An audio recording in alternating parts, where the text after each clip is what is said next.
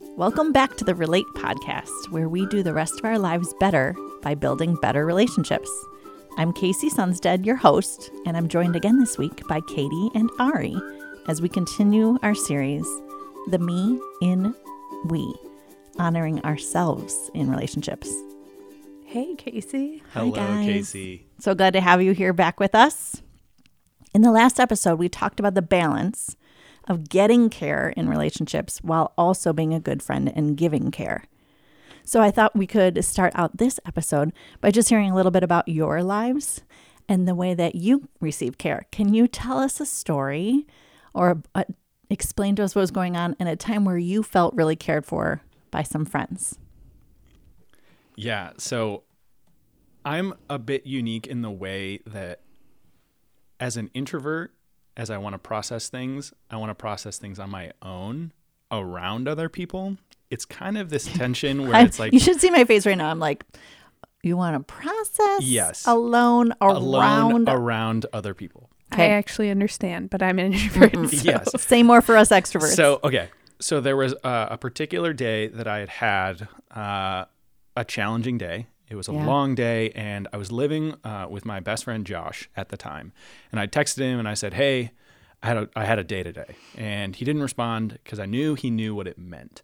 So I walk into our apartment and I go into his room. Josh is a musician, super talented, really caring, kind, the type of person that you want to talk to after a long day. Yeah. For me personally, what that meant, and I felt so cared for because I walk into his room, carpeted room. Something I love to do after a long, stressful day is just lay on the ground. So I walk into his room, we say nothing to each other, and he just starts playing his guitar. Stop. While I'm laying on his floor. As I'm processing, he doesn't ask any big questions. Hey, how you doing? How's your heart? Nothing like that, because he just knows. And in that moment, I get up after laying on the ground for a while, and I say thank you. And I walk out, and that was how I felt cared for. Oh my gosh, it's such a verbal processor. I can't even yet. But it was heaven. It was perfect. And he knew you. Yeah, he knew. That was definitely not the first time, and definitely not the last time that had happened. But I felt particularly seen and cared for. Do you have your own song that he's written for you? He has different songs per mood that you're in. He's just one of those like frustratingly talented people that can just play whatever on the guitar and just plucks away, and it's so easy. It looks like he's playing a harp. Wow. But, yeah, great guy, that. good friend. Yeah, a good friend who like actually knows and appreciates you for you. Mm-hmm. That's awesome. Mm-hmm. I love that. Yeah, the thing that comes to mind when you ask that is I am a quality time person, but I joke that my love language is coffee and chocolate because I also love those things. And so sometimes when I'm having a really hard day, just like a bag of espresso beans that are chocolate covered show up on my desk, and I always know that I'm loved and cared for. But yeah, I also love getting little like sticky notes. I have one friend in particular, and she'll literally hide sticky notes all over. And the other day I found one, and it was probably like 3 or 4 years old. It was like sun, like it wasn't bright anymore. It was like faded because it was so old. Oh my gosh. Like, when did she put this here? And she's like, I have no idea. Oh, that's cool. It makes me feel loved because I love surprises too. So just finding like a random note makes me happy. That's so good. So hopefully they're not like timely, like, Katie, I'm pregnant. Oh, no. And you find it like 6 months later and you're like, I know. Oh man. It's become obvious now. Yeah. This person's not pregnant. So. That's good. That's helpful. Yes. What about you, Casey? Yeah. So many moments, and I was trying to think about what's in common with all of them. And it's so, what really makes me feel cared for is when somebody really knows me well, just like what Ari was saying, when they have spent enough time with you to see. And I have a friend who absolutely can read every face that I make. Mm-hmm. And it's a good thing, and it gets me in trouble sometimes. Yeah. Mm-hmm. But we were recently together, and she said, what are you thinking about right now? You're planning something. And I'm like, I actually feel so cared for that you can just look at my face and tell where I went and what I'm doing inside my brain. Yeah. Were you planning something? I was absolutely. Oh, that's awesome. Yeah. And I was like, oh, you know me so well. You can literally know just look me. at my face. Yeah. That's so good. When we were looking at houses, I had a realtor who like loved me as a client because she's like, I don't even have to walk more than 3 feet into a house. I know if it's good or bad just by your face. So I am one of those people you don't really have to wonder how I feel. Yeah. Check your face. Exactly. Check your face. Going back. Yes, check I like your Throw face. back to episode 1. That's good. That's good. As we talk more about how to honor ourselves in relationships, I'd love to just take a little look at what is it we mean when we even say friendship? What are some of the things that you would say the average person thinks of when we talk about what a good friend looks like or acts like? What does that look like? When I look at movies and popular TV shows and that kind of a thing, I feel like the quintessential good friend is the person who drops everything at any moment to like be there for them and like has endless amounts of energy to always care for other people. Kind of like what we talked about before with Casey, like kind of the message you had growing up, like I just care for everyone at all times. And I love that the show Friends has been put on Netflix and now that new generations are watching it. And the big joke about that show is that do they actually ever like go to work? Because all they do Yeah. is hang out at the coffee shop. And some of what that maybe subconsciously tells us is like, if you're good friends, you were literally always together, yeah, for sure. always available to each other. Yeah, I like the way that you said it with the movies, because when you say that, I think, oh, a good friend in a movie always does above and beyond and always does the perfect thing that their friend needs. It's always like, I'm going to fix your issue for you and you're coming along for the ride. And I feel like that is just sounds exhausting when it comes to like, do I want to be friends with this person? Well, am I prepared to know exactly what they need at all times? Or am I actually having a relationship with them where I support them and say, hey, I don't know, but I'm here to do it with you. And like, Yeah. I'm on your team, even if I am not the expert on what you should do next. Yeah, And I'm feeling that too, Ari. When you said fix, I almost like could feel myself tense up because I think we probably buy into the fact that good friends always have the perfect advice for you. yeah. Yeah. And that can be exhausting to have to figure out the perfect advice for a friend that's going through something. Maybe you've gone through it as well, but their situation is different than yours, obviously, or it's something you've never gone through. And oh my gosh, how do I be a good friend? How do I have the right answers or have the right advice to me personally? And maybe this is just me personally, but that sounds exhausting and a bit intimidating too. Yeah. And when we talked about the episode, we talked about where can we find new friends? And we talked about maybe you don't have to find a friend that thinks the exact same way as you. Yeah. I do think that that's something we think. A good friend is always going to agree with me and see things my way. And it's such unrealistic expectations, again, of friendship and what that looks like. And my husband and I have been watching Amazing Race, like old seasons of it. I don't even know if it's actually still on. But there was this one episode we were watching and the team was in the car together and the one person was really upset and the other person yelled at him and said, you know that you control my emotions. You have to calm down. And we were just like, what is happening? You are in charge of my emotions. Yeah, but I feel like that unfortunately is like a message that gets played out in so many different arenas, whether that's movies or TV or just in everyday life or even in Christianity, like we talked about last time. And as the person who has a lot of experience in the recovery world, whenever I see it, I'm always like, oh my gosh, that is so codependent. In my head, there's like alarms going up and I'm like, stop, please, for the sake of humanity. Katie, I'm so glad you used the term codependent because at least in some of the circles I hang out in, I think people misunderstand that term and throw it around. I think it's almost lost its actual meaning because we use it kind of in pop culture almost. Yeah. Can you help me understand what you mean when you say codependency? Yeah, totally. I think the important thing to realize with codependency is I believe that everyone has a certain level of codependency that plays itself out in different areas. But when it really is unhealthy, there's like an unhealthy dependence on someone else.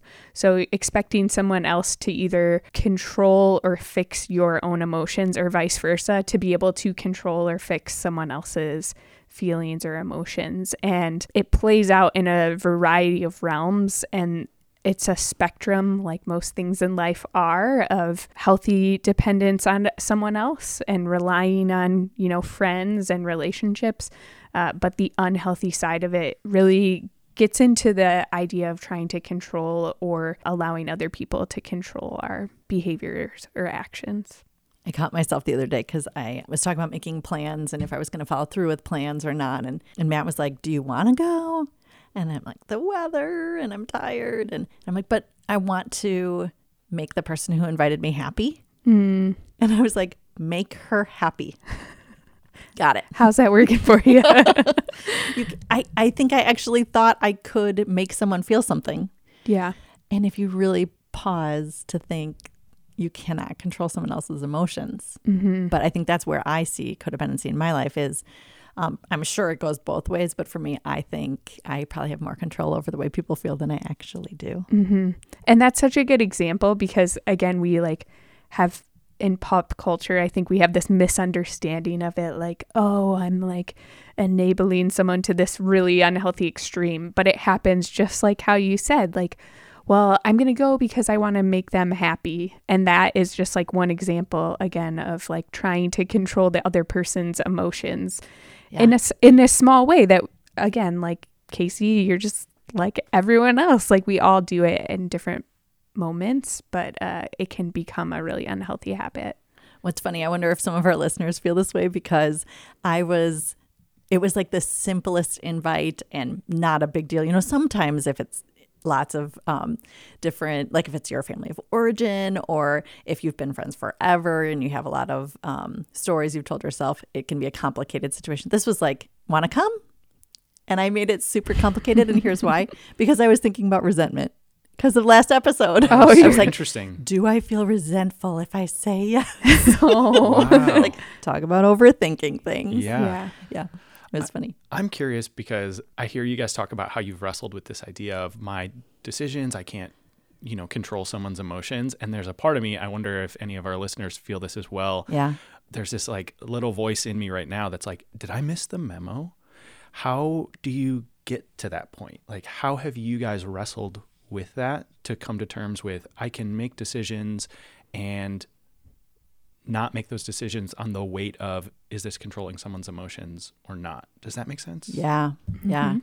For me, I think it was literally just a realization that I actually believe I have more power than I actually do.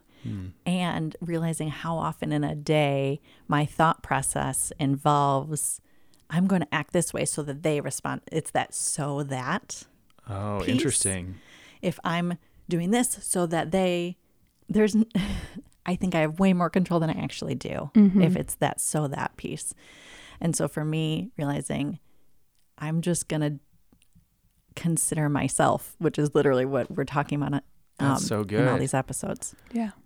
I think that's, like you just said, the heart of even this season of Relate is to just invite curiosity because so many of us don't even realize oh, that's not healthy for me to be thinking oh, I have to do this so that they'll be happy or so that they'll, invite me to, this future event that isn't even on the calendar yet.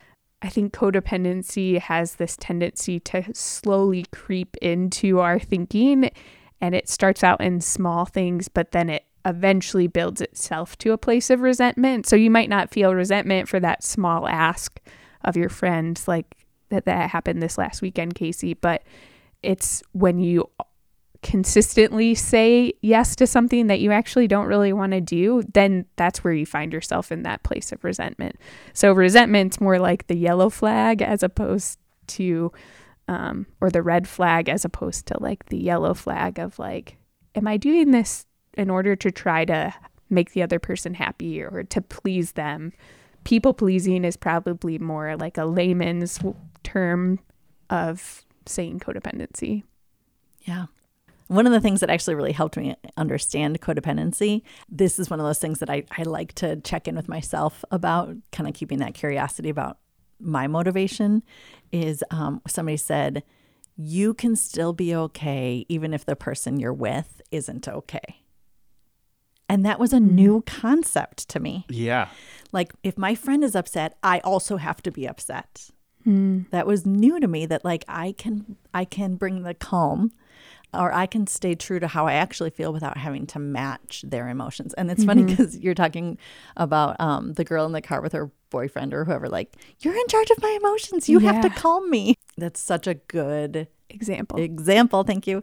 And I do that sometimes. I think I have to match the person I'm with, but it was kind of freeing to me to think they cannot feel okay and I can still be okay. Well, and I think that was what was so startling to me in watching that episode, is because I think a lot of people think exactly what that woman said out loud, but it was so startling to hear her say it so specifically, like, you control my emotions, so you have to calm down. Yeah. Because you know that you're in charge of my emotions. It's like alarmingly self-aware. And it's like, okay, like, I guess that's good that you're aware that you're trying to like be so connected to the other person, but you're aware that you're ridiculously unhealthy. Right. Exactly. Exactly. At least she knows. Yeah. So, and that's where, again, like, it's some of those like small patterns that happen almost subconsciously is probably a good way of describing it, where we don't even realize that we're depending on someone else's happiness for our own happiness, or vice versa. Like, we're matching someone's sadness and feel like we have to be just as sad and depressed as them in order to be able to help them, which is, it's just simply not true. But I do think a lot of times, Katie, people come to us feeling their deep emotions and their expectation is, I want you to feel this way too. Join me in feeling this way. Yeah. And vice versa. Sometimes we are hoping, we're entering into a relationship hoping that they'll care for us in a certain way. What advice would you have for us as we approach relationships like that? Yeah, I think that one of the pieces of advice that I would give in those situations where it feels like there's sort of mismatched expectations, or my friend's putting or has these expectations of me that I can't live up to no matter how hard I try, or vice versa, like I have these expectations and they're not being met and I'm finding myself consistently disappointed, is to remember to try to unhook from the other person's expectations of you, because that's something you can't control. At the end of the day, you can't control what the other person expects of you. You can only control your capacity and what you're willing to invest in the relationship. And so that's kind of the vice versa, is, okay, gauging your own capacity. So as we talked about in an earlier episode, of knowing how much energy you have to give to relationships and friendships, especially if you're trying to decide, do I have capacity to take on new relationships? That same question can be applied to each individual relationship. What's my capacity in this friendship? Or in this, relationship that I have with a family member? And I think as we invite curiosity, a good thing to ask yourself is, I think most of us would say, oh, I know I can't control them and I can only control myself. But if you look deeper, I think that's a good place for us to be curious. Do you actually, is there part of you that thinks that the way you act can control? Yeah. Does your their behavior response? show that you're trying to control their, or change their expectations or their behavior towards you? Yeah. And that's where I think, again, kind of asking ourselves, like, what's my capacity is a really helpful question sort of internally. But in relationships, how do we address the mismatched expectations? And the advice I give there is, especially with people you're closer with, you can definitely have a conversation and invite them, like, hey, I feel like your expectations are here at point A, and really my capacity is at point B. And so I feel like I'm disappointing you because I'm not reaching your expectations. would you be willing to move your expectations down to B so that I can be in a healthy relationship with you? You can always invite people to change their own expectations, but you can't actually do that for them.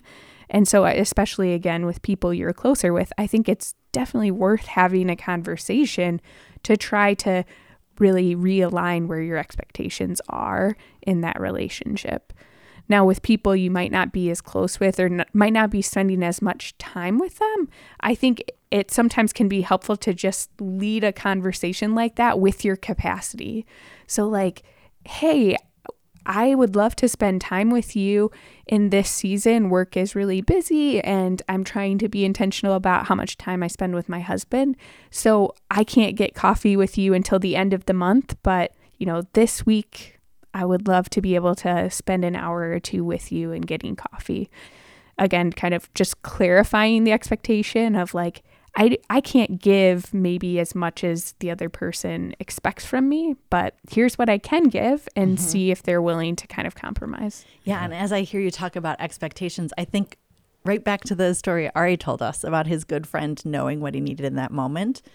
For me, if that was my friend and he sat there and played, like I would come with not necessarily also the expectations like you're talking about, like I want you right now and I want you for 2 hours and some unrealistic expectations. But also there might just be like the way that I think you should respond to me in this moment.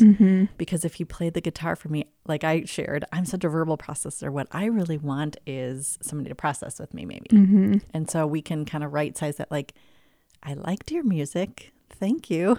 But can we chat? You know? And vice versa for Ari, right? Totally. Yeah. I think that's great what you were saying, Katie, because that brings that back to the like movie expectations of what a good friend might look like. If someone has an expectation of you and it's, hey, I need to get together. I'm going through some stuff. I need you at my house at 4:30 every day for an hour and a half so I can talk through this, or we can, X, Y, or Z.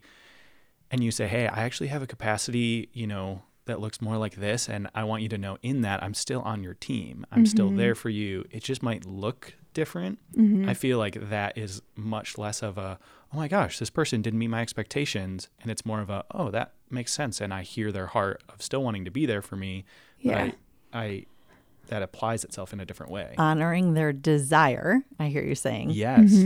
While kind of resizing the way you're going to meet that desire. Yeah. Totally. Yeah.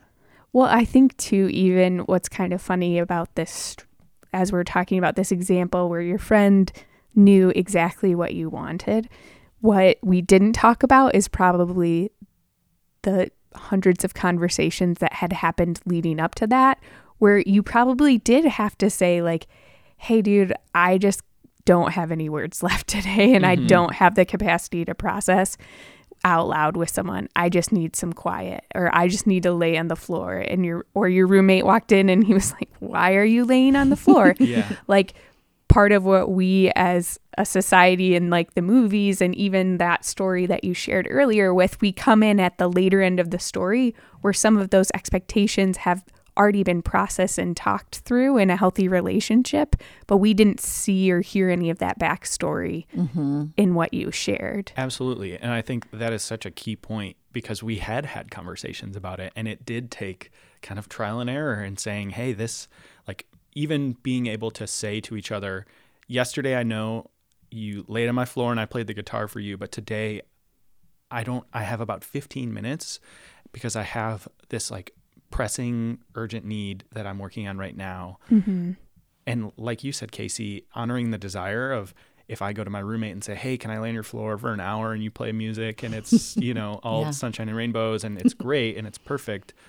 And he comes back and says, hey, I want to be there and I want to help you process how you're comfortable, but I actually only have like 15 minutes right now because I'm going to get dinner with my nephew or something like that. That feels much less like a letdown and more like oh, you have a life as well. And I can't just ask and ask. That feels like logistics because you honored the desire first. Yeah, absolutely. Absolutely. Yeah. When we have talked in the past about thinking that we need to approach our friendships where we 100% agree with what they're sharing, especially if you're approaching a friend who's distraught or upset, and you see it differently than they do, but you want to be a good friend in that moment. That's sometimes in my past where I've gotten a little caught up because I want to care for them, but I don't see it the same way that they do. Yeah, that makes a lot of sense. And I think that's a perfect opportunity to talk about kind of the difference between empathy and sympathy, which again, I think in our culture, we tend to use those interchangeably, but they're actually two different types of being with people. So with empathy, it's this idea that even if you have never experienced what the other person is experiencing, you can still be with them and match their energy, and you can match their emotions. Not that you have to take on their emotions like we were talking about as unhealthy earlier, but that you can match it and be with them in the midst of their hard emotion, even if you've never experienced it. Now, sympathy is different in that sympathy is when you have actually experienced the same thing or something very similar to it. So it's not that you're just imagining how it would feel to be in that situation. You actually have a very good sense of what it is to be in that. So like saying, I know exactly what you feel like is more of a sympathy statement, whereas empathy, like, I can imagine that this would be a really hard thing for you. That's kind of the difference between those two. But I think in either case, it's important to remember that you don't have to live in that space with them forever. You can be like really present and empathetic in the moment with them, but you don't have to carry that for the rest of the day or the rest of the week. You can be present with them and be in the moment with them.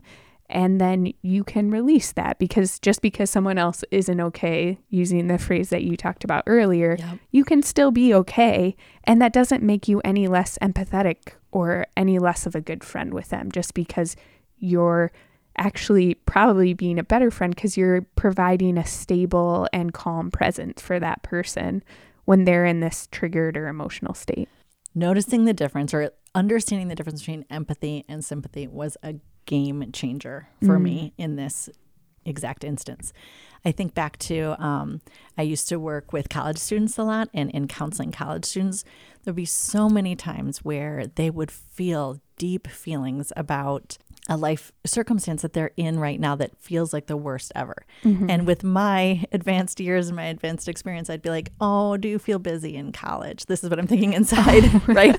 Just wait till you. Well, that's not helpful. That isn't. So I don't have to agree with them like, yes, you're as busy as you will ever be, and this is as hard as it's ever going to be. I don't have to agree, but I can empathize with like, you're feeling so overwhelmed right now because of what's going on in your life. And they're like, yes, you get it. And I'm like, no, I literally just repeated what you just said. Yeah. But empathy goes so long in helping people feel cared for where they are. Yeah. And they feel not alone. Yeah. That distinction really does feel like a game changer. I would like leaned forward in anticipation for what you were going to say, Katie, because that is so good. The difference between the two, but especially in the, I can be okay even if someone else isn't okay. Like you said, I feel like that is a very stabilizing thing. If you have something going on in your life and you go to someone, you almost want to be able to say, how can I approach this from a different angle, or how can I receive some support from someone that may look at this differently than me. And if that person comes into it matching your emotions and matching your intensity, that might just be overwhelming. That could just be overwhelming. For sure. Well, and sometimes we think we want sympathy, like we think we want someone who's experienced the same thing, but actually that the person who can show empathy and be in a more stable place is actually what we really need in those situations. And so even like in this past year and a half, there's been some things at work where it's been really stressful, and I have a friend who also works here, and so in some ways it's nice because she can sympathize. She knows exactly what's been going on. But then there are other times where it's been such a gift to have my husband, who doesn't work at the same place as me, who can be empathetic with me. But he's actually not experiencing the same stress and doesn't have a lower capacity as a result of that, which is really nice. In that instance, he's able to kind of use the, I can imagine, right, that this would feel that way.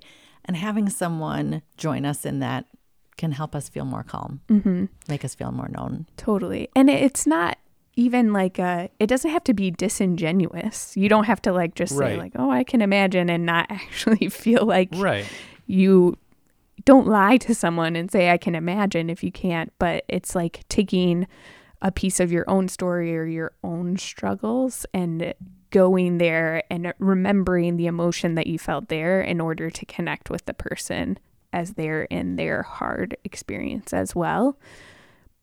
But since you're not in that exact hard experience anymore, you can remember what it feels like to be in that space, and then you can release that once you're, not in that space anymore. Yeah, that's really insightful. That's really good. Ari and Katie, thank you so much for joining us. These are great tools to help us get what we actually want, which is connection in our relationships without foregoing our own needs. So thanks for helping us. Yeah, glad to. Thanks for helping us get curious about the way we relate. So if you've joined us for the Relate podcast before, you know that we'll give you some reflection and discussion questions at the end of each episode. And we always invite you to consider these on your own. You'll gain some insight that way, but we really think life is richer when we experience it with other people. So perhaps you could grab a friend or host a group of friends and share your thoughts on the following questions. I'll ask each question and then give you a chance for reflection in the moment. Question 1. When you consider how you relate to friends who are in pain, what are some misconceptions you've held in the past regarding what it means to be a good friend?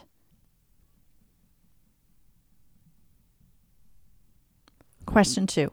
When you hear that you can be okay, even if your friend is not okay, what comes up for you? Is that easy for you to believe or hard?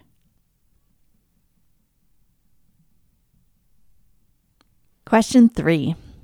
Do you have a friendship where you feel your expectations and theirs are not aligned? Keeping in mind honoring yourself, how do you plan to approach this relationship moving forward?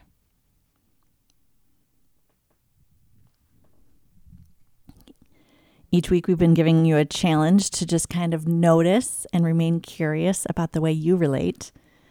This week, our challenge is when you engage with a friend who's upset, practice empathy by reflecting their feelings when you might not necessarily agree with them. Just notice how that changes your interaction. If you take this challenge, we would love to hear your story. Would you email us at relate@willowcreek.org and share with us on our social media platforms? We want to hear your stories too. And we might even share your story on a future Relate podcast. Thanks for joining us for the conversation today. We hope you enjoyed it and noticed some new things about the way that you relate. If you did enjoy the conversation, please make sure you subscribe so you don't miss an episode. We also invite you to like us and rate us on iTunes or wherever you're getting your podcasts, because it makes it possible for more people to find and join the Relate community. And we really don't want the conversation to stop here. Find us on Instagram and Facebook by searching The Relate Podcast. We want to hear from you in those online communities.